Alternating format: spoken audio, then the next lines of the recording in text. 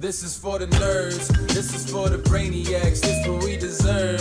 Go ahead and play it back, you ain't gonna touch me, you not gonna do nothing, you are not above me, I bet you wish you was me, I know it, I know. What is poppin', everybody?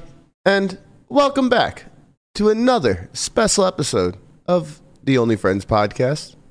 Well, you know, it's me and my only friends, which includes, but is not limited to, my boy Hunt. What's poppin', Hunt? I'm doing well. I'm doing better than you, it sounds like. You said you died this morning. I died this morning.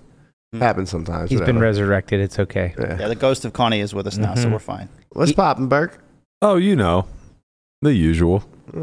We're here. Just early here. time slot. Why are we here at the early time? Yeah, you're slot? here so early. Playing tonight, huh? Yeah. Yep. I'll be playing all right. Yeah, playing with your ding dong. Play- Found me an off day. Got rugged from the Bally's game. Yeah. I don't know what happened there. I like how you were like not sure if you were going to talk about this, and we just forced you to do it within like 30 seconds of starting the podcast. Honestly, I'm fine for it. Or I'm fine with it. I just I'm trying to temper my shots fired. Minimal shots fired, just a couple of shots. Yeah, I mean, I'm not that butthurt, to be honest, but it's annoying because I'd given up my Bellagio seat to ensure that I could play Bally's, and I rearranged my whole day to play a 5 o'clock stream game that I don't give that much of a shit about playing on. It just seemed like it was a decent lineup. One of my favorite guys, Don Wynn, is in town. I think he's playing it, and then Persons is on it, obviously. Any chance I get to play with a man named Casino Eric, I would like to take the opportunity. But, you know, the game is the game. It is what it is. A lot of young super pros going to be in the lineup. Excited to see Jeremiah get out there. Can I just ask, what's up with you always calling him Persons? It's a Pittsburgh thing. We put S's on everything. Okay. It doesn't make sense to us. I don't know why. Yeah. I really. So it's like, you know his name's not Persons, Well, but you always here's the say thing. the S. Here's the thing, and this is no Not that he slight. doesn't know. Yeah, it's not that I don't know, because here's the thing, and this is no slight to Eric, but having a last name of Person does not make a whole lot of sense. It's Swedish. Come on. Everything ends in son in Sweden. Okay, but There you go. it's an actual. Doesn't it's make sense to you, but the rest of the world it might. No. It actually means human. It's a it's noun. not spelled Not in way. Swedish, it doesn't. It means son of Per. His father's name was Per if he was living like 2,000 years ago. All right, well, let's make it sons of Per, so that we Okay. can So delineate he has between. multiple sons. Yeah, so that we can delineate between the actual noun and his last name. Okay. And that's the way this us is very Pittsburghers- American of you, Yeah. refusing to accommodate foreign languages. Right. Well, that's the way we work. Yeah, I guess it is. It's I pluralize everybody. Sean Winters, because winter is a thing. But Yeah. if you say Winters, now all of a sudden it Joe could be a last Burrows. name. Yeah, Joe Burrows. JC Penney's. Kerry So Kittles. everybody's name who is also the name is Aldi's. also a word. You just put an S on the end. Yeah, it's Yeah. a proper noun thing. Like, especially like, Yeah. like the store, like J.C. Penney. Yeah. We would say J.C. Penney's. We See, would say that to me makes Montgomery sense. because it's- Ward's. That to me makes sense because it's a store owned Yeah. by J.C. Penney. Right. Therefore, it's apostrophe S. It's his store. Yeah, That Giant makes Eagles. sense. Calling him Eric Persons No, we don't do doesn't, that. Yeah, they doesn't do. compute for me. But We don't do Pittsburgh, that, it's but that's fine. a Pittsburgh thing is they say it's Giant Eagle is the grocery store, but they say Giant Eagles. Really? Yeah. I've never heard that. Yeah, Because it's Eagle. yeah, Eagle, Giant Eagles, Steelers. I would like you to spend some time in Pittsburgh, Hunt. I would be interested to do that, but like the way you guys talk about it, it makes it sound like it's this weird twilight zone that's totally different from the rest of America. It's very great. interesting. I'll be there next week. There is a bit of a vortex that occurs there. The Pittsburgh vortex, it just sucks you in. Yeah, well, I mean, the history of it kind of. I let me put it this way. I would like you to spend some time there because I think it's a beautiful place during the summer. But Sure. more importantly, and it's also it's incredibly deep in culture. But more importantly, I would just want you to study the area a little bit. Okay. It really is kind of this fascinating confluence of people who migrated to New York in the late 1700s, early 1800s, that are all coming from different areas in Europe, then started to travel west and got caught up in like they settled basically either on farmland or for the coal mines and steel mines, and became these blue collar workers. Yeah, see. Wow. What would you call it? Or, I wouldn't call it a steel mine. Steel. Mining for that steel. Steel mills. Digging in the ground, hoping to find some steel. Steel mills. It didn't even dawn on me that I said it. Mines, yeah. I even repeated it. It still didn't dawn on me. What would you call it? That's funny. Really didn't even register. But from that, was this? See, New York is so big that everybody could still have their pocket, right? And I don't think that the culture itself kind of became this melting pot, and there was a big blend. And honestly, it's probably a lot less homogenous than Pittsburgh. But Pittsburgh's so small that all of those little pockets of ethnicities had to eventually overlap. Right. And from it came this bastardized language of Italian, first generation Italians, Greeks, Polish, Slovak, and Hungarian. they all just came together and said, how do you say the plural you? How do you say and it just landed on yins. And we created this entire language for things that the rest of America just call their normal words, but we have this weird slang, like a shopping cart is a buggy. And I'm sure that has part to do with being an Amish country, and part to do with just not being able to say shopping cart. It would be fascinating for Hunt, being a language expert, to just go there and be like, what are these people talking about? No, it honestly does sound really interesting, and it's a very good description of how you guys ended up with this whole slang and everything that you sort of all know between each other in Pittsburgh, all of what it means, and then the rest of us are just like, what is this? A lot of us are completely ignorant to the fact that the rest of the world doesn't speak this way. When I went to college and people were looking at me like I had two heads when I said certain things like Jaggerbush, they're like, what are you talking about? I'm like, what do you mean, what am I talking about? A Jaggerbush. They're like, what is a Jaggerbush? I'm like, a rose bush, a thorn bush. Like, what do you mean? It jags you. You jag off? But there was actually, you don't even have to go visit. There's actually a great lecture by one of the professors from Carnegie Mellon. She was a linguist, and she did a deep dive into Pittsburghese. And it's like this 90-minute lecture. It's fascinating. I've watched it many times. It's really it's really dumb in the sense that somebody put this much energy in trying to get to the root cause of this adaptation of the English language, but it's really fascinating because it still exists. We just refuse to change. That's funny. We should do a whole thing. We'll do like a bit on the podcast where I have to go to Pittsburgh and you have to go to London or somewhere in England and try to navigate your way around. I feel like that would just bring out my spirit animal. Maybe it would just be wet and groggy and gloomy. It might, but I'm just curious how you would experience London, since you once described it as LA East. And I was like, if you'd been to London, you would know that LA and London do not have much in common. So I'm curious how you'd experience it. Did I say LA? You did. I feel like you definitely did. I feel like I should have said you were New trying York. to make fun of it, and I was like, no, that doesn't work. Yeah, it's probably closer to not a thing. Probably closer to New York. Yeah. Much closer to New York. Yeah, I would think it would be more like New York. In terms of the city just thriving off of foot traffic more so than cars, like LA does. Like, you can't even drive in the city of London, so it has a lot more in common with New York. Like, for sure. actually literally cannot drive? Yeah, there's a congestion charge. You have to pay quite a lot if you want to take your car into central London. And it's they introduced it 25 years ago, and it massively cleared up the ridiculous traffic situation in London. So it's is the city that small that it's very, very dense. Not... That's the thing. In comparison to American cities, it's small, but it's the biggest city in most of Europe. Right. It's just super, super dense, and so there's so much movement of people around that if you allowed everybody to travel by car, it would just be chaos, which is what happened in the 90s. Or it would just be Manhattan. Man, it's 15 euros per day. That's people pay 25% more than that in New York. Just to go through the tunnel. Yeah, it's the tunnels and the bridges and stuff. Right, yeah. But even just that, it completely transformed London overnight when they introduced it. It's a much better city now than it was 25 years ago. Oh, so what you're saying is in London they're nits. I guess. Well, there's also just like there's a massive density of working class people who live in London, right? But they kind of the opposite of Manhattan. Yeah, I guess so. That's the thing. Like, it's so dense that people didn't want, like, if you paid the congestion charge every single day to drive to work, suddenly your salary's cut by 20%. Right. You know, so like people started taking the tube, and this is when public transport really expanded and stuff like that. So it did a lot for London. But yeah, for that reason alone, but also for a ton of other reasons, London is nothing like LA. Yeah.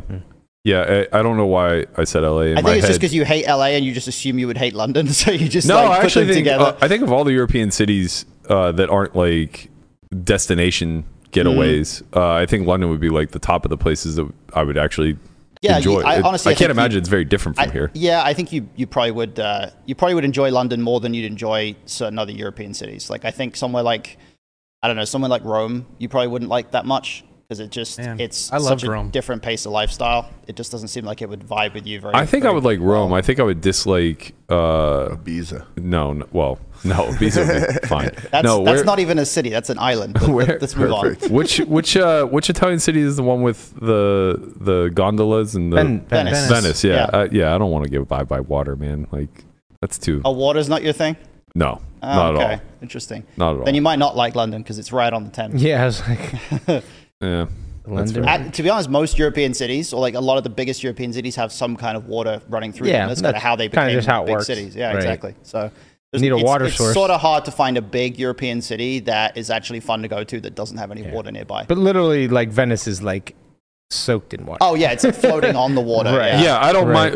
Let me make a correction. I don't mind water. Matter of fact, I enjoy the three rivers and the confluence and the point and everything else. But I don't want to actually have to take a water taxi anywhere I go. Well, that's not a thing outside of Venice. That's why I think Venice would be low on my list. Yeah, beautiful city though, from what I've heard. I've never been there, but if it's anything like Rome, it's beautiful. Yeah, I like getting into like specific cultures of cities. Like New York is almost too big to experience to like get the full experience of the culture.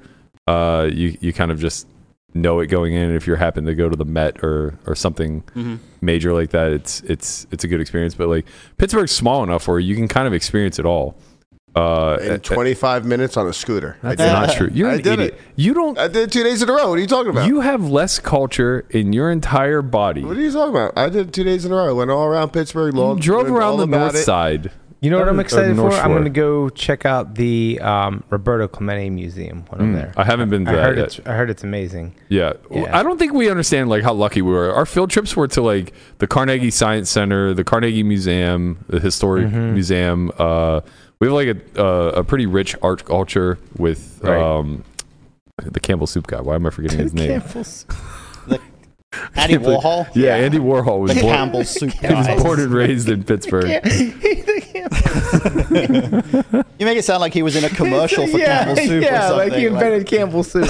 He made it famous, man. He did make it famous. He really did. Like once he came out with that drawing, I think their like sales went through the roof. And now he has the privilege of being known as the Campbell Soup guy. That's right. Yep. Well, look, man, I've been to the Warhol. I couldn't remember. I've been to the Warhol Museum. Too. It's really cool. Yeah, I've been to it as well. I couldn't remember his name. You guys got it immediately when I said the Campbell Soup guy. What do you want from me? You got us there. You know, pop art.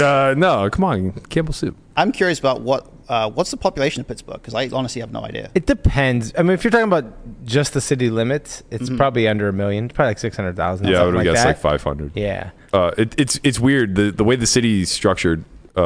It's almost like the greater Pittsburgh area, if that makes sense, because the downtown and the North Shore, I imagine, would be like the bulk of what you would consider to be the city. But it really kind of just like spreads out in a weird metropolis. Like you can go all the way almost, I would say like almost to Monroeville would be like, you don't really hit a suburb. I was thinking like Fox Chapel kind of area. I mean, that's north. This would be like part further south, right? Is this all part of Allegheny County? Yeah. It's all. There's 1.2 million in Allegheny County. That makes sense. In Pittsburgh City, Pennsylvania, is that it? Yep. Yeah. 302,000. Wow. That is okay. That's less than I would have thought. Yeah, me too. That's interesting, because I don't know if you sort of recognize this, but if the population of Allegheny County is 1.2 million, that would make it if it was a city in England, it would be like the third or fourth biggest city, maybe even second biggest after London. Yeah, it's like not even top 10 here. Right. The way that the population of England is concentrated into London is something most people just don't really know. And like London's like 8 million. And then the next biggest city might be like Birmingham or Manchester at probably like 1.5, 1.8, something like that. So there's just a massive difference between London and like any other city in England specifically. No wonder they shipped everybody over here. Yeah. There's more land. Right. We don't have a lot of land. We really don't. We got a lot of it here. Yeah. A lot of empty space. Now grow me corn. Yeah, right. You got plenty of states over here that's like Wyoming. It's like there's the lowest population density. Let's not get into the flyovers again. No. It's a big mess. Everybody gets offended when we talk about. All I'm saying is you got a lot of open space, and there's a lot of things you can do in this country that you can't do in England because there's not enough space for it. Yeah, that's very fair. All right, let's talk a little bit about sports. Are these going to be sports that I have any idea about? Probably not, right? Well, we're not actually going to be specific to sports, but we do have a sponsor this week. Big shout out to Underdog Fantasy for being the sponsor of the week. Unfortunately, their Best Ball Challenge, or Best Ball Mania rather, is now closed. Well, no. It looks like it's 99.2% full. It reopened? I'm looking at it right now. Well, the higher-ups have told me that it's closed. But hey, if it's not closed, rush over. It sounds like there might be a few slots or a few drafts left. If it is closed, sorry, you snooze, you lose. There will always be next year. Best Ball Mania is going to be massive. $3 million up top, $15 million guarantee, which is huge. But don't worry. There are still other things that you can get into. Underdog has a pick'em game where you get to pick your favorite players and whether or not they'll score higher or lower in a stat total for this week's game. So effectively, you will basically just be able to comb through, pick a handful of situations that you enjoy, betting on, be it the coin toss or whatever other stats you want to be looking at whenever you're talking about your fantasy players. And you can choose between 2 and 5 players to build a pick'em entry. So this becomes a contest in and of itself, similar to how the best ball works, where you're competing against others. It looks like this will be able to be utilized with rival picks, where you pit 2 players against one another. So in other words, you're playing head versus head, or head to head rather. You can, for example, choose which player will have more yards. For me personally, I would love to get into this just so I can, really show my black and gold. Who's going to have more all-purpose yards in the Steelers game? Is it going to be Christian McCaffrey or Najee Harris? Najee. Lock it. Lock it. You heard it here first. What is he, like plus 350 or something? Who knows? Who cares? Doesn't matter. All right, I'll take McCaffrey. Okay. Booked. But I'll be rooting for your side. Yeah, of course. Look, it's going to be a one-sided game, as they all will when the Steelers play this season. We're going to have the Pickett to Pickens connection. Pickett to Pickens. Can I get a pick 'em for Pickett to Pickens? Hey, there we go. Now we're talking. This is what I'm looking to do. Sounds like a pick-off interception for 6 points. Jump off a bridge. The London Bridge. All right. If you guys want to be involved in the Pick'em challenge, head over to Underdog. Is it underdog.io or underdog.com? It is underdog.fantasy. .fantasy.com. My bad. You can sign up today with promo code SOLVE4Y. That's S4Y, and get your first deposit doubled up to $100. The link is in the description below, or you can hit hashtag underdog in the chat. You can also find the app in the App Store. Don't forget to register with our code S4Y to get your first double up opponent. Must be 18 and over. President of state where Underdog Fantasy operates. Terms apply. Concerned with your play, call 1-800-522-4700 or visit ncpgambling.org. Don't degen, guys. That's what we have Conrad for. Okay? I have a proposal for you guys. Actually, I'm thinking about how bad I would do if I tried to do like fantasy sports related to the NFL. Then it occurred to me how badly you guys would do if you tried to do fantasy Premier League. Right. So yeah. Honestly, I feel like we would do worse. Well, if you guys are ever down for it, we can like swap, and I'll do the fantasy NFL. You guys do fantasy Premier League, and we'll just do a whole thing about it, and we'll enjoy how bad each other is. I think you would have the advantage just because you are living in this country, so you just probably hear things like some osmosis thing happening. I know the names of like 2 or 3 NFL players. Yeah, so well, that's 2 or 3 more people in the Premier League. So that's true. That's true. But fantasy Premier League is probably a lot simpler though, because the way they do it, it's first of all it's free to enter, and you just like the idea is just to win these weekly prizes or season long prizes or whatever. Right. And then the other thing is that you can generally get a pretty decent team just by understanding that the way players are priced, like they give you a certain budget to spend. Yeah. And then I don't know if it works the same here, but like they give you a certain budget and you just have to fill up your team. And for the most part, the players are priced relatively accurately. So if you just like balanced out your team by picking some of the highest value players and then filling up the rest of the spots with lower value ones, like you wouldn't do that badly. Right. Yeah, that's what a lot of the drafts are. That's how it kind of works with NFL as well? Yeah. Okay. For some type of leagues. Yeah. I mean, here's the thing. We would all suck at all of these sports. Yeah. We're just not sharp. Yeah, that's true. It's true. But that's kind of half the fun. That's why I stick to that. We got to get a Circa thing in. We have less than 24 hours. Well, we have exactly 24 hours. All right, well. There's still, I think I saw today, there's an 800K overlay still. Yeah. And which one is... How lazy are we? Very. Oh, we just got to go down there. Is there any way to do this online? 0. How much is the buy-in? I think it's 1K. 1K. Yeah. And you can put up to, I think, 5 entries. All right. Which one of you guys is going to be going down and getting us registered? We definitely need one to follow for the podcast so we can fight about who our pick is going to be. Because that's a full day. That's a full day. That's great. Yeah. Yeah. That's some beautiful content. Well, I did a pick 'em. I used to do an annual pick 'em with Danielle. I can't remember what league it was. Just to argue? It's not a pick 'em, sorry. It's a Survivor League. And I would do it with her every single year. It was like a $500 buy-in. It was reasonably high to first, like 10K or something like that. And every year we would fight because she would want to take the fucking Browns at some point. And like they're god awful. I swear to you, every year we've lost with the Browns. I couldn't. I see a world where she would say she wants to take the Browns just about every week, just to fuck. Well, you only get to take them once. I know, but just to fuck with you. No, you only get to take them once, but it's just like there's no game on the schedule in the past like 20 years where you just look and you go, Browns are a fucking lock. That is true. And then on top of it, it was like I wasn't allowed to pick the Steelers. Jets. They never played the Jets at that time. Wow, real funny. Real funny. Conrad's day is coming. You're talking about your Super Bowl winners. Yeah, just like when they signed Le'Veon Bell. Oh, a little quiet, are we? Oh man, that was so satisfying to watch him hold out for a year, get signed by a shit team for the exact deal that he was offered from Pittsburgh to begin with, and then just go and flop. No, it was not fucking satisfying. It was. Yeah, he said he regrets it.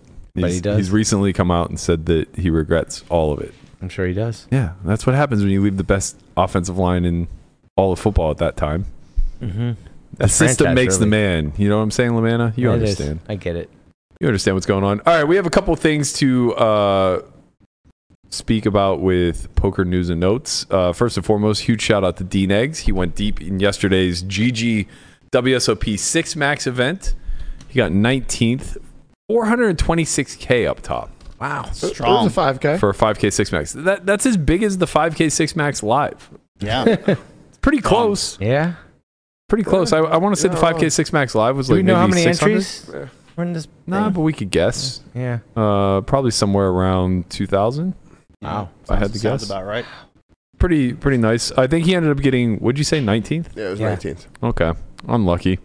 Good run. GG. What are you going to do?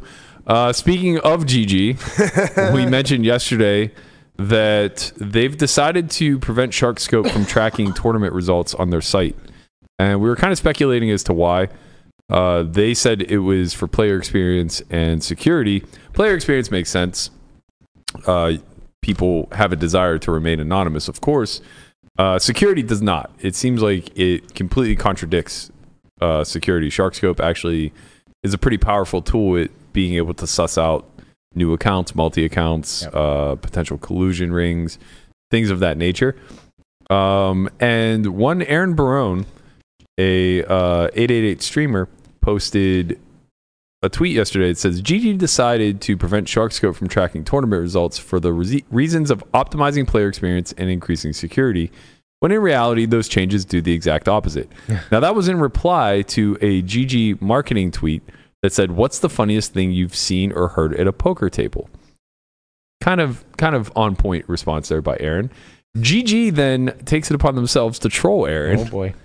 And say, "Plenty time for more play dates at the park then," showing an image of Aaron and the poo emoji. Kind of funny, little out of pocket, I think. Maybe not the best look for GG in a spot like this, where I do think that people are right to question their motives behind eliminating SharkScope. Yeah. Like, for the life of me, I can't really see how this makes a more secure environment.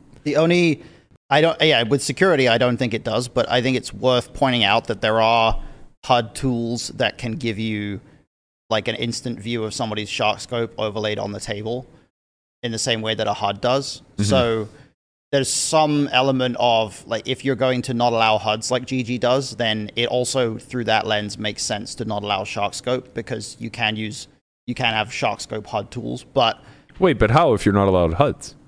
Yeah, it's not going to be connected to GG, right? Well, I don't know for sure, but the tools that do it are, like, I'm thinking of something I think it's called like Tournament Shark or whatever. That all it needs is the SharkScope data. It doesn't need any hand history data from the tables. It just needs to be able to identify the players that are there and look them up on SharkScope. Now, I don't know if those tools already work on GG or not. I'm just pointing out that, like, you could make one argument for getting rid of SharkScope through that lens, but like I say, from security, I don't understand how that's supposed to increase security. I don't get it. Yeah, it's a strange. Everything in this climate right now is so strange. I don't want to over speculate because I don't know what the hell is going on behind the scenes. Right. But I don't know, man. There's just like so many grumblings about the collusion rings that are taking place. These app games are like really allowing cheaters to scale fast. And I think what ends up happening is that as they get kicked out of more and more clubs, the more traditional poker sites become targets next. Especially like a lot of these, like GG, WPT Global, and sites of the sort, they were once app-based sites, so a lot of them come with agents, right? And I think that having that layer of having agents who have some autonomy and some power over the people that are beneath them, or maybe not power, but like some insight as to like how their accounts are being ran, how their monies are moving, and things like that. I don't know, man. It just all seems like a very slippery slope when it comes to security and oversight. I don't wish to be a part of that realm at all as a player or an operator. It just seems like really complicated to protect your pool at this point. Collusion and cheating rings seem to continue to get more sophisticated. Detection seems to be always a step behind. I don't know. It's tough. Like I wouldn't want to. I don't know how you shine a better light on online poker at this point. Feels like the safest place to play is in a casino. I mean, I think it's always been the case. Yeah. I don't like the idea of having to go through a quote unquote agent to be able to play somewhere. Like, I don't like the idea of my money has to go through some other person whose only job it is to get me to come play, right? Because if I'm playing live, I don't have to do that. I just go to the cage, get my money, and sit down. If I am playing online on a regulated site like WSOP.com, sure, I have to use PayPal or something to deposit, but I'm not communicating with a person that I'm giving money to, and then that person is going to give money to the site as like a buffer between the site and me, right? So as soon as an environment requires me to have some kind of agent that I'm operating with in order to play on that site, I'm immediately skeptical. Yeah, I kind of feel the same. That layer feels easily compromised. Yeah, for sure. Because the incentives of that individual person are going to dictate what ends up happening with your money. And all of these instances in the past where people on Poker Bros or whatever have gotten scammed out of money, usually been because their agent has had a huge incentive to just steal everybody's money and disappear. Yeah, and I mean, this kind of brings us all the way back to like the Bryn convo too. Like, I know he served as an agent for a big chunk of the player pool that came on there at some point. Again, I don't know like how much authority or autonomy like somebody like that is granted, but you know, we did speculate that there was probably a lot of colluding that went on from that hierarchy, and it seems as though being an agent would only ease that process, not make it more difficult. Right? Whatever happened to 4Poker? No one knows. I mean, I'm sure someone knows. Actually, that's what? I don't even. Is it still? Is it? Bryn's is site. it gone? Oh, Bryn had a site. I think it still exists. Let me go look. Yeah, I imagine it's still no idea I haven't about seen. that. I saw like some immediate like promotions, but then saw nothing. You can invest in it. Probably get 100 Yeah. times your money back. Right, I'm sure. Really trustworthy investment. There was actually. Let me see if I can find the link. There was a long Reddit thread about how somebody had their funds taken or confiscated by one of their agents on GG. Poker Reddit is a dark place, though. Are we sure we want to go there? I know. Bro, trust me. I'm aware. I saw you went there recently to look up stuff people were saying about you. We're so lucky the stream got cut, man. We didn't even get to anything close. That's what happened, because I was watching that. I was watching it back after, and it just ended, and I was like, oh man, they were just getting to the good stuff. Yeah, apparently, like there was a Reddit thread of Melissa telling a diarrhea story that we were unaware of. You're gonna make me choke. Oh, what the hell? But yeah, I mean, I think that yeah, I guess like I only saw this in passing once, so it probably isn't worth me searching and finding, because if it were actually a bigger deal, I think it would have probably made its rounds on Twitter. That's kind of the layer that I use. That's the filtering process. Like all the really stupid stuff goes on Reddit first, and then if it gets big enough, it goes from Reddit to Twitter. And once it goes from Reddit to Twitter, it might be worth taking notice of. But if it stays on Reddit and never gets to Twitter, you can just ignore it. Yeah, I think that's actually like pretty accurate. Right. Things that are just insulated to Reddit just seem like they're not that worth investigating. No offense to Reddit out there, you guys are doing great work. It works with other areas too, like that for everything related to like soccer news or wrestling news that I follow. Like if it's on Reddit and it doesn't make it anywhere else, it's not worth paying attention to. Yeah, that makes sense. All right, we'll save the GG agency stuff for another time whenever we have a little bit more information on it. But yes, let's get into some strat talk. We just wrapped up an academy last weekend, and a lot of the emphasis was on two major points: pre-flop range construction and then post-flop betting construction. And the two kind of go hand in hand. I think that this might have been the first experience that we've had where that light bulb moment was so evident, where people began to realize that you can't just randomly choose what hands you play before the flop and then have some sort of strategy after the flop. Right. There was a lot of that on day one before we had kind of given them the guardrails for how to construct pre. So as far as range construction as a whole goes, why don't you give me a little bit of your let's say your framework that you operate from whenever it comes to dictating how you're going to bucket your hands both before and after the flop. Sure. Yeah. So obviously it's a really big question, and I'm conscious that somebody on Twitter said make sure Hunt talks in layman's terms today. So I'm like trying to figure out how I explain this without getting into any kind of technicality. But in the end, it's going to be influenced by a lot of factors. But I think the biggest one that a lot of players will kind of miss is just the influence of SPR and stack depth as a whole. Just because if you're playing tournaments like I frequently do, you're going to be at so many different stack depths that your strategy just fundamentally changes whether you're 100 bigs or 30 bigs deep, right? So whether it's pre-flop construction or post-flop, that's by far the biggest factor, I think. And then when you start to get into post-flop, SPR and how deep you actually are on the flop is going to influence things a lot as well, because it's going to influence what your strong hands want to do, right? And when you're at a lower SPR, you're going to have a much bigger incentive to occasionally consider slow playing some of the top of your range, because you can still get stacks in across two streets. But when you're super deep, you no longer really can afford to actually slow play, because otherwise you just never stack anybody. So I think that's going to be by far the factor that I'm going to think of first and foremost. And then from there, it gets more complicated.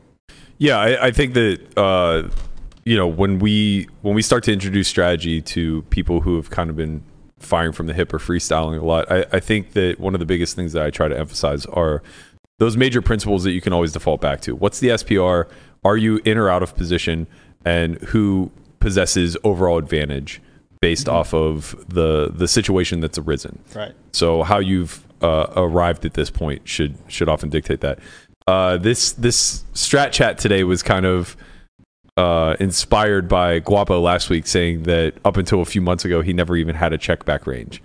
Which personally I can relate to. I'm with you, Guap. I still don't know that I do. You probably didn't check back a flop for like the first 10 years of your career, right? Yeah, like I didn't know that checking was really a viable option once we aggressively put money in the pot.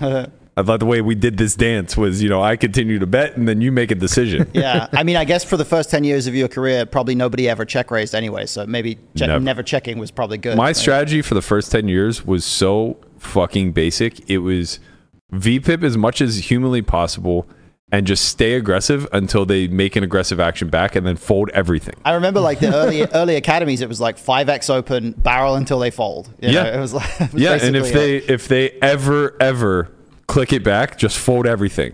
If you don't have the absolute nuts with a redraw to the second nuts, fold everything. Yeah. I have a CSA. Go ahead. Steelers lose this weekend. I'm sorry, what? Bosa just signed his contract for... Fuck! Damn it. For 5 years, it's $170 million. God damn with 122 guaranteed. Oh, we were so close. Make him the highest paid defensive player in history. Oh, my God. I'm sorry. You can make, Damn, you may continue close. now. Who's paying him $170 million? Is it the Kingdom 49ers? of Saudi Arabia? That's what's happening in soccer right now. Yeah, like what's that next TJ Watt contract going to look like? Man. All the money. Sorry. All the money. I need to just let you know you're going to lose. We're still not going to lose, but that's definitely still going to stay +2. I was going to say maybe go to +3. No, definitely bet them. Yeah, that's right. But anyway, basically paying attention to position, stack depth, and who carries the advantage is a main thread line, I would say, to trying to construct any sort of reasonable strategy, even if you are freestyling, right? Mm-hmm. Like, even if you're just arriving at a point and you're saying, okay, I need to figure it out from here, we can still kind of look at those details and make a determination as far as what hands our opponent does or does not have in range, what actions are viable or not viable for his counter strategies. Mm-hmm. And I think that this is probably where a lot of people start to get it wrong, is they get too, and I don't know what the cure is for this, but they just get too overly invested in looking through the lens of their exact hand and what the desire for that hand is / their own emotional desire based off how they've arrived here. Yeah. I say this because I see a lot of 3 and 4 bet pots play out where somebody has a hand that just like is way too good to bluff but way too weak to bet. Mm-hmm. And they just end up firing on all cylinders for multiple streets. Right. They just take a hand that has plenty of showdown value and they just turn it into a bluff because that's preferable to checking and having to potentially face a difficult decision on a later street. Right. Like understanding that in a 3-bet pot, you're just not going to find a way to get nines to fold on 7-3 deuce when you have ace king is probably just like, well, I shouldn't say it that way. What I should say is like, you're not going to get nines to fold on 7-3 deuce after you see bet they call and then the turn is another deuce. Like that's not really what we're attempting to do here. Yeah. Right. We'll just happily take the value against nines when we have overpairs and put them in difficult spots. But like, we don't really need to have more bluffs than value bets, just simply because we know that our opponent has pocket pairs a lot. Right. Sometimes you're just subjected to the run out. Yeah. And I think in addition, one thing I kind of noticed from this recent academy as well, probably more so even than usual, this is something we always see, but it was more pronounced in this academy, is people getting very wrapped up in basically just trying to mind read, right? Trying to look at like the meta game and say, okay, well, what is my opponent thinking? Or what is my opponent thinking about what I'm thinking? And just trying to go levels and levels deep. But the foundation of any strategy is all the objective stuff, right? All the stuff that is factual, like what position is each player in? how deep are we? Like, what are the stack sizes? What's the SPR? What's the exact flop? Because you'd be amazed how often I have students say to me, like, oh, the flop was like, I can't remember if it was ace-6-4 or ace-6-3 or like, I can't remember if it was 2 clubs and a diamond or whatever else. And I'm like, that stuff matters. Like, you can't just like forget what the exact flop is, because that really is going to actually have an effect. So all the objective stuff, the stuff that is factual and cannot be disputed, you have to start with that stuff before you go into like all the different layers of leveling wars and things like that, and trying to win pots that you shouldn't win based on what you think your opponent is thinking and all those things. Well, it kind of speaks to the fact that when you don't get the objective stuff right, it's because you're paying attention to the wrong things. Right. Mm-hmm. So when players come and they're overly focused in the meta, they're really just trying to cope, I think, with not having a strategy at all. Mm-hmm. So they're just trying to create some fairy tale where the actions that they took make perfect sense based off of the reactions that they were perceiving from their opposition. Right.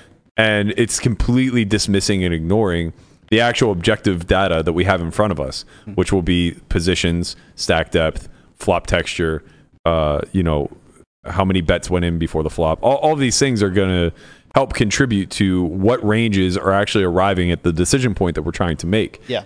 And I think whenever we're looking at range construction, starting with preflop is imperative, right? Mm-hmm. And it's not even necessarily that important that you operate off of playing a theoretically correct range. Like, I don't care if you're mixing opens under the gun with 5s or not.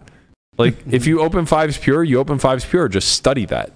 Like, use those ranges whenever you are actually analyzing spots and taking a look.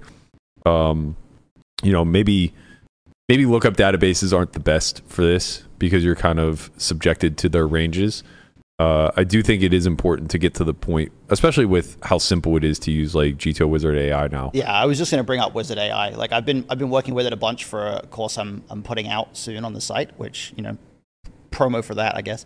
But the way that you can run a sim, tweak the ranges a little bit, and then run it again in the space of like 20 seconds, it's such a powerful learning tool, because you can change the ranges in whatever way you think is necessary. You don't have to go through a whole process of taking, maybe half an hour to run the solve like you do in PO or something else. And you can get a really quick at-a-glance view of like, well, if my opponent opens a little bit tighter, what happens? If my opponent opens a little bit wider, what happens? And there's just a lot of value in understanding that and changing one variable and just seeing how it affects the outcome. Along those lines, let's kind of discuss the more specific question of when do you protect your range through a check back? Yeah. So I'll give you a few scenarios, all of which will be beginning with post-flop play. Sure. So let's start with single raise pots. When should we be concerning ourselves with having a check back range? I think that almost invariably it's going to be in situations where we expect that our C-bets are going to get raised at an uncomfortable or an inconvenient sort of a frequency. So any board texture where our opponent possesses a lot of different types of hands that could theoretically check raise, immediately that gives us much more incentive to have some checkbacks. And then the flip side of that is it's all about what portion of our opponent's range we can actually target through bets. And if our opponent has a lot of auto folds, if the flop is ace, deuce, deuce, then they're going to have a huge portion of hands that just don't interact with that board at all and are going to have to fold to almost any bet size. So those are board textures, or those are situations where just betting range is going to function really well. But as soon as you get to the point where betting range is going to now put you in a position where you just get raised a lot, or you just have to really be concerned about a certain portion of your range not wanting to get check raised, that starts to be the territory where you really benefit from having some checkbacks. And a lot of the time it's going to be when you're deeper, but it's also just going to be a question of board texture. It's going to be boards where there's a lot of hands in your range that are going to get way worse across multiple streets. If you flop middle pair on queen 8-5, 2 clubs, then you can recognize that your middle pair is pretty likely to get a lot worse across multiple streets. And a lot of the time that's going to mean it starts to favor wanting to check back. So I think in as a general policy, I'm just looking at it as, is there any specific region of hands in my range that significantly benefits from not getting raised here? And as soon as the answer to that is yes, it's a spot where you have to consider having some checkbacks and start to think about what they would be. Yeah, I think that you touched on a few key points there, but first and most importantly, I think, is identifying interactions. So I think the notion of being able to see when your opponent's range interacts heavily with a board texture versus not very is a really critical time to understand that you need more protection in your range. Yeah. One spot that stands out in my mind when I was doing On Second Thought a few seasons ago that maybe I didn't recognize was a lower frequency bet board is like King 10-7 Rainbow, button versus big blind. Yeah. That's a board texture that I would have assumed had a low checkback frequency somewhere in the neighborhood of like 20%. It's actually much closer to 50. Right. Which means that you need to start finding the checkbacks with King X, with 10X. That's just because you get check raised so much. Because there's so many draws available. It's partly because you get check raised a lot. It's partly because you just don't get folds very often. Yeah, that makes sense. Yeah, that's what it comes down to. And you don't have 3 street hands. Right. It's what it comes down to on those boards that there aren't very many hands in that spot unless we're talking like a tournament spot where there's an ante and they're defending like all the offsuit ace X.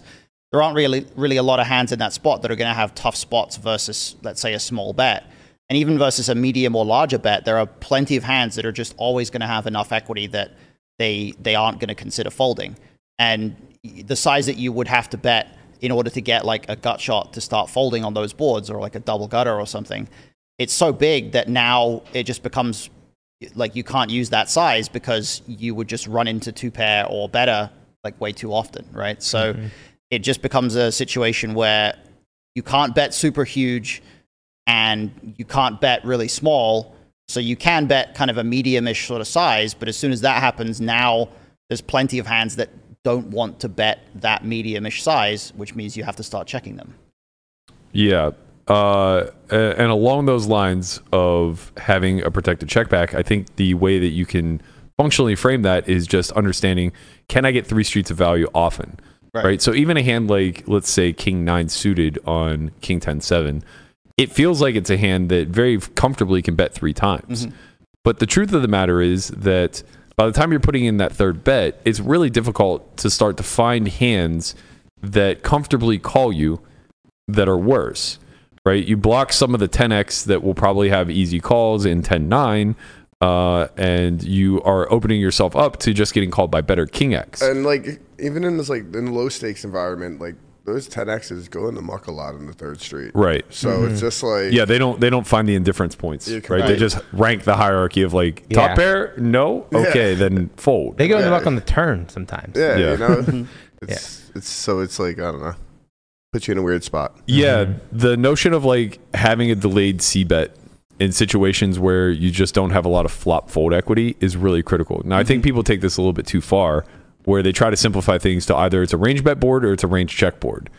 And I think that becomes a bit problematic. Range checking in position is wild to me. Like I would never really do that. Like I think that you could maybe make the argument that in some tournament ICM situations, like you could possibly justify it, but the reality is in virtually every single spot, we're going to have a top of range portion on every board that wants to bet. Like, so it's hard to imagine any kind of a scenario where our range would be constructed so that we just never have any really strong value and we have to check everything. Okay. So going or kind of following up a little bit then, when do you check the trap? Because I think this is a big misunderstood thing. Like, if that board is instead King 10-9 Rainbow and your heads up versus the big blind, how often do you check back Queen Jack there, or what is the scenario where you would consider it? I think it's when SPR gets lower, you have to consider it more. But it's also when you have hands that are blocking the stuff that they're trying to get value from. So on the King 10-9, I think having like top set is a better check back than Queen Jack in that spot. I think that just because Queen Jack happens to be the nuts doesn't mean that you have to check it back at some frequency, because the reality is that its EV goes way down on a lot of turns. But with a hand like top set, it's going to have similar EV to Queen Jack to begin with, but it does lose to a lot of straights on a certain amount of turn cards. So, there's that, but it also makes full houses and can stack a hand like Queen Jack when it does. So I think there's there's a lot to be said for deciding based on how vulnerable a certain hand is, how it's going to play on turns and rivers, and to what extent are we blocking the type of stuff that we're actually trying to get value from. Because when you do have a set of kings on king 10-9 and a lot of money goes in, like it's hard to stack a worse hand, but it's easy to run into queen jack. Whereas when you have queen jack, it's really easy to stack a worse hand because all that king X is now unblocked, and so you just run into stuff like king 10 and things like that a lot. So at deep SPRs, I would very rarely be slow playing anything, but when you do start to get to shallower SPRs and start to think about checking back certain hands in position, I think it just has to be stuff that just has those properties, has a lot of blocking power. It's going to improve on some later streets as opposed to just getting a lot worse. So straights, probably much less in that category, but sets, 2 pairs that have the ability to boat up and also have blockers, like that's a little bit more of a good candidate region, I think. Yeah, I don't think that there's a real strong desire to be slow playing in cash very often because SPRs are just too deep. Yeah. I think you need to be at like SPR 1 before you start considering checking back like top of range. Wow. Even that shallow? Like you wouldn't check back, let's say, I don't know, I'm trying to think of an example. Like the top set of kings is a decent example, but like I feel like when we're at SPRs, when we can still get stacks in across turns and rivers, like so villain is just going to like 2E turn and then jam river a lot. Like you don't think that we would still sometimes check back a set of kings just because we block so much? That just barely ever happens in cash, though. That's like right, because well, I'm speaking to like for SPR to be like, call it 3 or 4, which would be a scenario. Sorry, I should have clarified. I was talking more about the not so much the cash spots, because I completely agree about those, but I just mean like SPR 3 or SPR 4 as opposed to 1, right? Like so, because you said it would take 1 SPR before you start like slow playing. I think before I start slow playing top range, yeah, I think like SPR 4 on like king 10-9 for example. I think that like checking back top set of kings is very, very viable and very reasonable, but I would have to be against a really good opponent. Okay. So we're starting to think in terms of exploitative. Yeah, I mean, I can get behind that for sure, in the sense that I think a lot of players just don't bluff it off enough on turns and rivers for us to actually benefit a lot from it. And not only that, but I would assume that, so what, obviously kings blocks top set, but it unblocks all of their potential bluffs. Yeah. So like really all it takes is them having a jack in a card that's anywhere near the board to have a potential bluff candidate, jack 8, jack 7, jack and a pair, things like that, for us to ensure that we get 2 streets. And I'm not confident that those hands always follow through from the bluffing region once we check back. As a matter of fact, we might just leverage more folds. I would have a strong check back range in those spots, but it would be more like ace king, I think. Oh, interesting. Would like play as a better check back, or king queen, perhaps. As like that's now blocking a lot of their potential bluffs. It interferes twice. It interferes with the straight and it interferes with top pair. So it's just kind of like it's also a more vulnerable hand. Like you'll happily play for stacks, but like you're not super encouraged to do that. Yeah, I'm just thinking like with the lower SPRs, I'm thinking in terms of what I kind of observe a lot of the time is our more vulnerable hands, like our range construction starts to like invert a little bit, right? Where when we're deeper SPRs, we have a much more polar construction where top of range and bottom of range is going to be more likely to bet.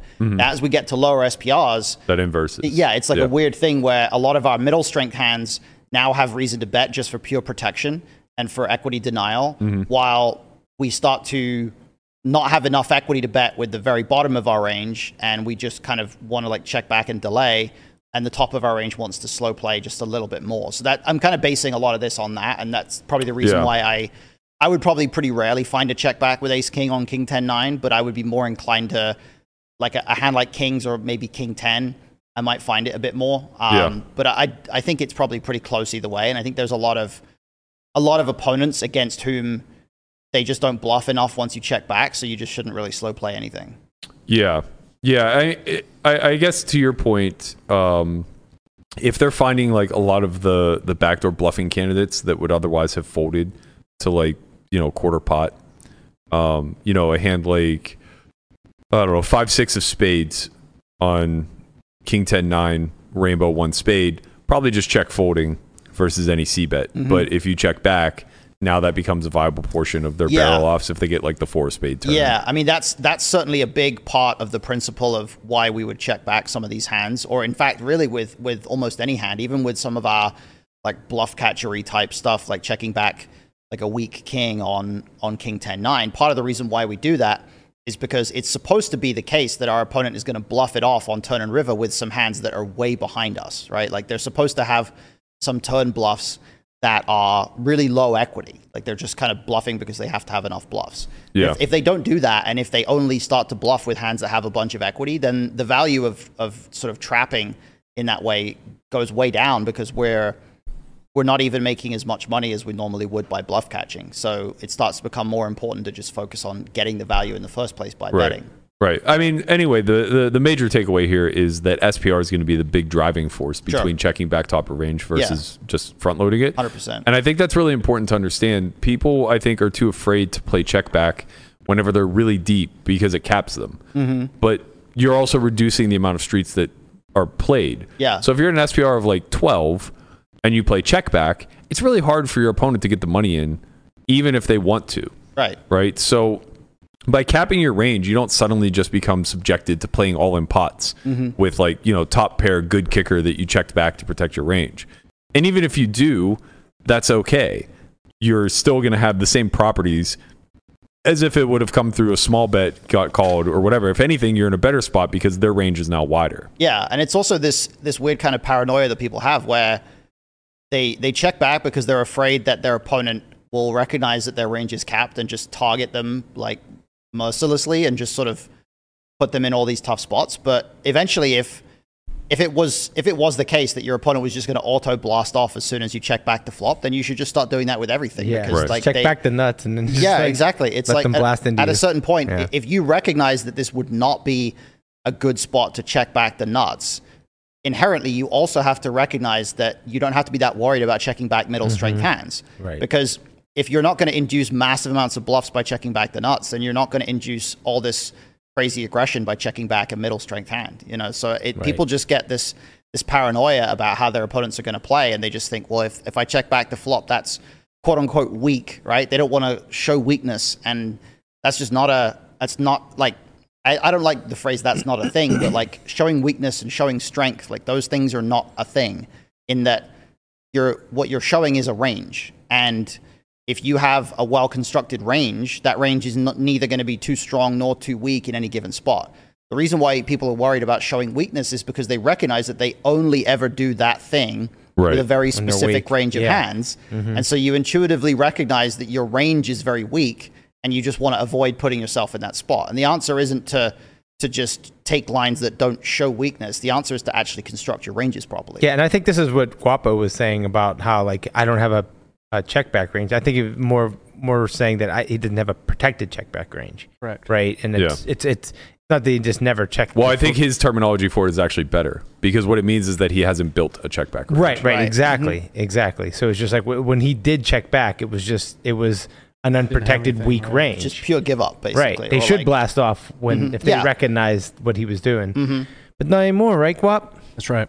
I think conceptually this is a very important thing that people kind of don't get right and need to better understand. But every time you take an action, be it bet, check, fold, whatever, you are constructing 3 parts to a range. And I think it's really critical for people to think in these terms, even if only for a short period of time until they have it solidified. But like, every single time you're about to take an action, you have other ranges that would have taken another action. So in other words, like if you have this flop texture of king 10-7, you both need to build a betting and a checking range. You don't just get to build one.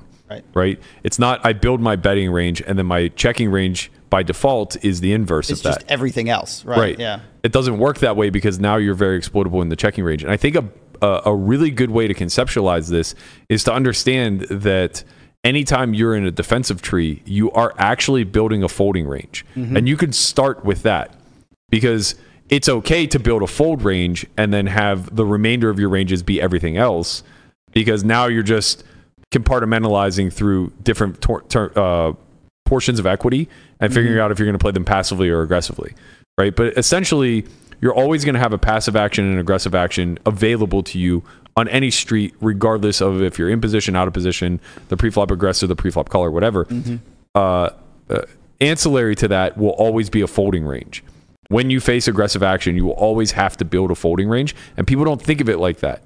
They just make the decision to fold based off of this, that, or the other. Yeah, 100%. They're not preempting any kind of future aggression. Like, they're acting as if it's impossible that their opponent could put in another bet. And then when it happens, they're like, oh shit, I didn't expect that. You know? Right. This is how you end up with people doing stuff like cold 4-betting queens and then finding a fold to a jam in a circumstance where it's like, well, the jam can just be ace king a lot, so you can't really fold. It's because people didn't know what to do in the first place, so they just cold 4-bet, and then when they faced the jam, they weren't ready for it, so they just end up finding a fold somehow, right? And I think the idea of constructing a folding range is really, really powerful because it hammers home the idea that in order to give your opponent some incentive to bluff, you have to have some folds at every point in the tree, right? You can't afford to be in a position where you just never fold a certain line, because then your opponents no longer have any reason to benefit from bluffing, right? So you get to a point where they can play pure value and you're just giving them all the value because you're never folding. So you have to, if you start with that folding range, if you start by thinking, well, I'm understanding that I have to have a range that continues on the previous street and then is willing to fold to further aggression on this street, you're going to be able to much more easily construct your range from there, because you're not going to get into these positions where either you're just always folding every single hand, because obviously that's bad, or you're just never folding anything, right? So constructing your folding ranges is actually a really good starting point. It also helps you, strategy. or forces you, I should say, to identify the line of demarcation between pure and mix, right? Like, if you can look at a spot and say, like, well, I'm never folding top pair, that means that, you know, those hands aren't a part of your folding range and are always continuing, which means that they're pure. And then you can look at something like middle pair and say, like, well, I'm sometimes folding middle pair if it doesn't have these certain properties, right? Like a straight blocker or backdoor or whatever the case may be. And now you understand, like, that's the point in your range where you begin to mix. So this is very critical, because what it will allow you to do if you start to identify where that line is drawn is not get confused when you're holding one of those marginal hands and just defer to fear. A lot of people will just be in a spot where, like, they have second pair, it feels very uncomfortable to do anything, and so they just take the conservative route and always fold it. But the truth of the matter is, if you're thinking in terms of, like, actual range construction, you'll recognize that you need chunks of the board always through every street. So we were talking about this at the Academy, but the notion of, when you're facing a bet on the turn, calling with a hand that intends to fold to any further aggression. Yeah. It's calling to fold. And that seems really foreign, right? But what you're doing is you're preemptively building out your fold range on the river. Yeah. And you're also putting yourself in a position where your opponent has to now be wary about checking back the river, because they know that when they check back and give up on a bluff on the river, you have certain hands that would have folded if they'd bet. And they're now allowing those hands to realize their equity. So if they underbluff the river, you massively benefit, because those hands that shouldn't be able to get to showdown now do, and they win the pot at a good rate. And that really identifies what happens live, is people do not call to fold. Right. They call to call. Right. They always say, like, well, if I call the turn, I got to call the river. Right. Yeah. And this is why everybody always comes to the Academy and says, well, people in my games never fold the river. Right. And it's because they folded a bunch on the flop and turn. Exactly. It's because you like, once you get to the river, you 5x'd it pre and potted the flop. Like, what are they supposed to fold by the time they get to the river, you know? So it's definitely, I think, a dynamic that we're kind of speaking a little bit more to out of position now, because we're talking about building folding ranges. But you can apply the same logic for in position. You can start by building your checking ranges, right? You can start by looking at flops and saying, well, what hands on this flop want to check? And if there's none, if there's no hand that really benefits from checking, then range bet the flop. But there's going to be plenty of situations where it's like, if I specifically have pocket eights on ace 9-4, or maybe not, maybe that's a bad example, but like, if I have pocket eights on ace 10-9, like, that hand really doesn't have a particular incentive to bet, because all the worst pairs fold, a 9 doesn't fold, etc., etc. So, like, now you start by saying, okay, this hand kind of wants to check. Well, what other hands kind of want to check? And you can go from there and really flesh out the whole range and arrive at a pretty reasonable understanding of what your checking back range should be, and then just bet everything else that's not in there.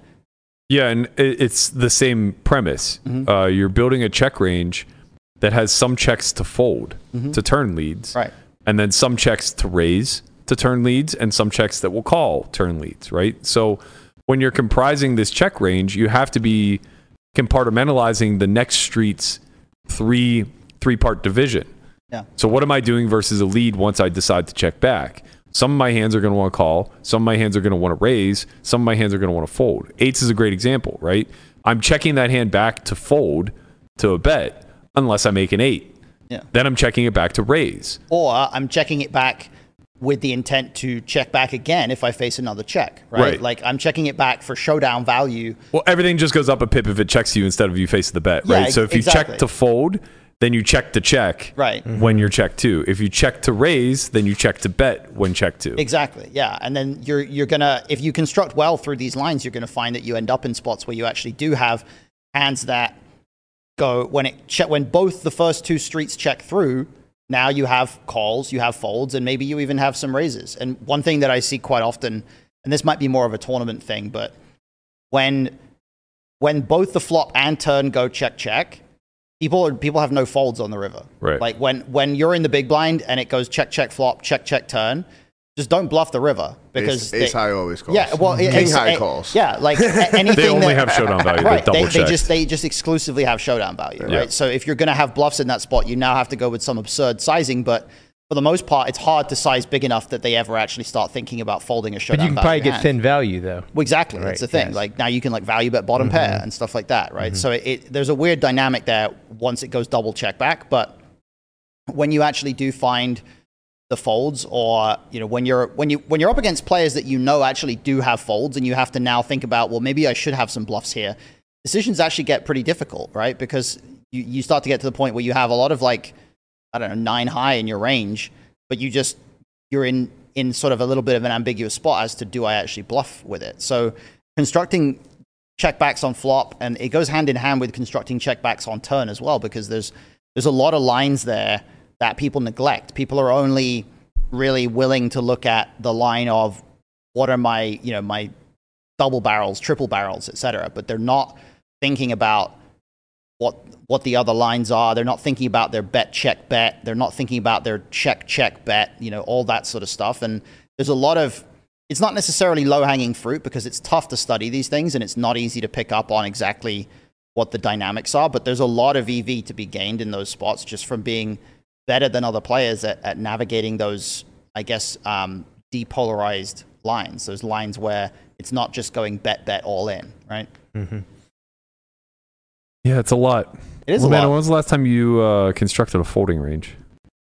Every hand I play. Yeah, he does it in his Consciously. He does it in his sleep. Oh, consciously. Yeah. I mean, I don't know. Maybe subconsciously.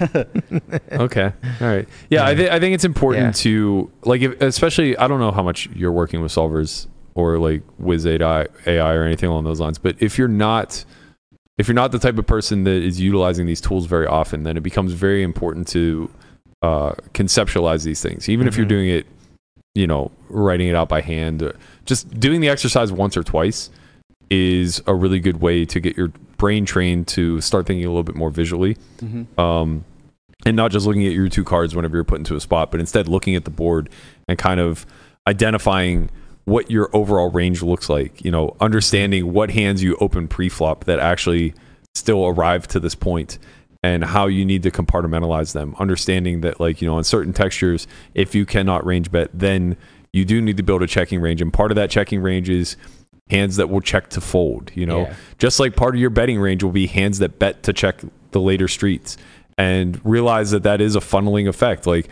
when I bet to check, it's only because I think I have a 2-street hand, so I'm bet check betting. Bet check betting, where the second street is going to be relatively thin value, or I'm checking the turn with the intention to give up facing a river barrel. And these are very important. So it's how we construct our bluff catching ranges. It's how we construct our bluffs. It's how we construct a reasonably shaped range throughout the streets.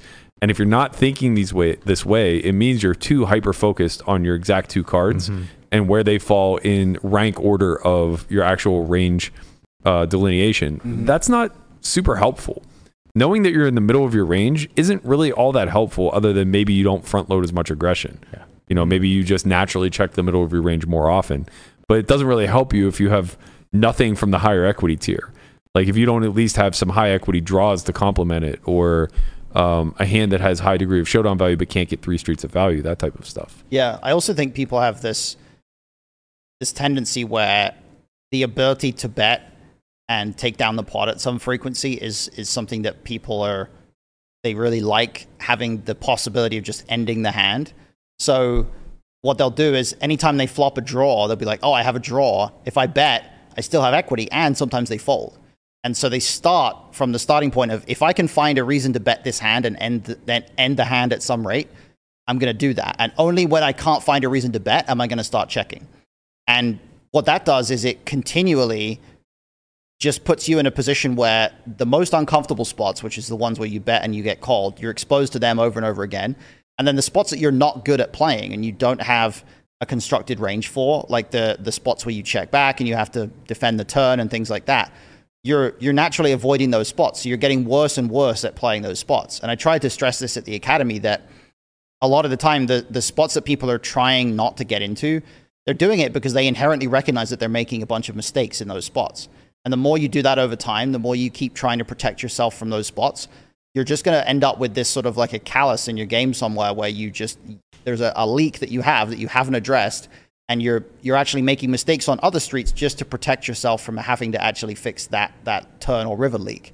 And this is so common. People just don't want to play turns. They don't want to play rivers, and they build their whole flop strategy off of, how can I justify betting flops more so that I don't have to play more turns and rivers? And it just becomes self-perpetuating like that.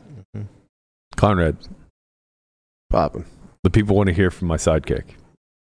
They do? Hi. They're desperate to. They're screaming, Conrad, tell us your strategy. What is poppin'? Bet more when you have the nuts. They will call. Pretty good strategy. But make sure you're black before you do it, because like I don't know. People never true believe story. the black In the guy. academy, Conrad, it's a true story. Conrad 3x pots the river with a full house, gets called by worse, and then on break I go up to him and I'm like, Conrad, you're fake action. And his first response was, what did you say? You were like, it's easy being black in poker or something. I was like, this man is convinced that his ethnicity is what gets him called on the river.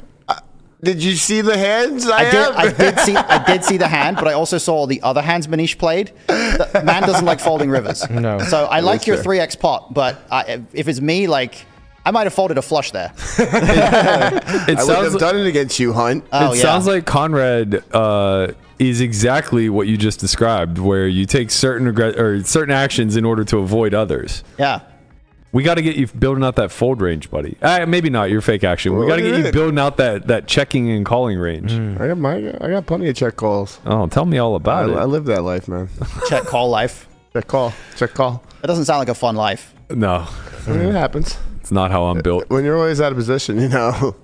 Yeah, when you never fold the big blind, and you just defend 100% It just in the happens. big. What are you gonna do? Yeah. Just got to get better at it. All right. That's going to do it for us today. I hope you guys enjoyed Strat Chat. Thank you, as always, for joining us, Hunt. We appreciate your insight. Happy to be here. As well as the discussion on London, which is riveting. We're getting stuff. you to London one day. Can't wait. Hopefully there's a high-stakes cash game there. That's going to do it for us. There's a lot. We'll be back tomorrow at 6 p.m. We're going to be joined by the one and only Nikki Limo. Yep.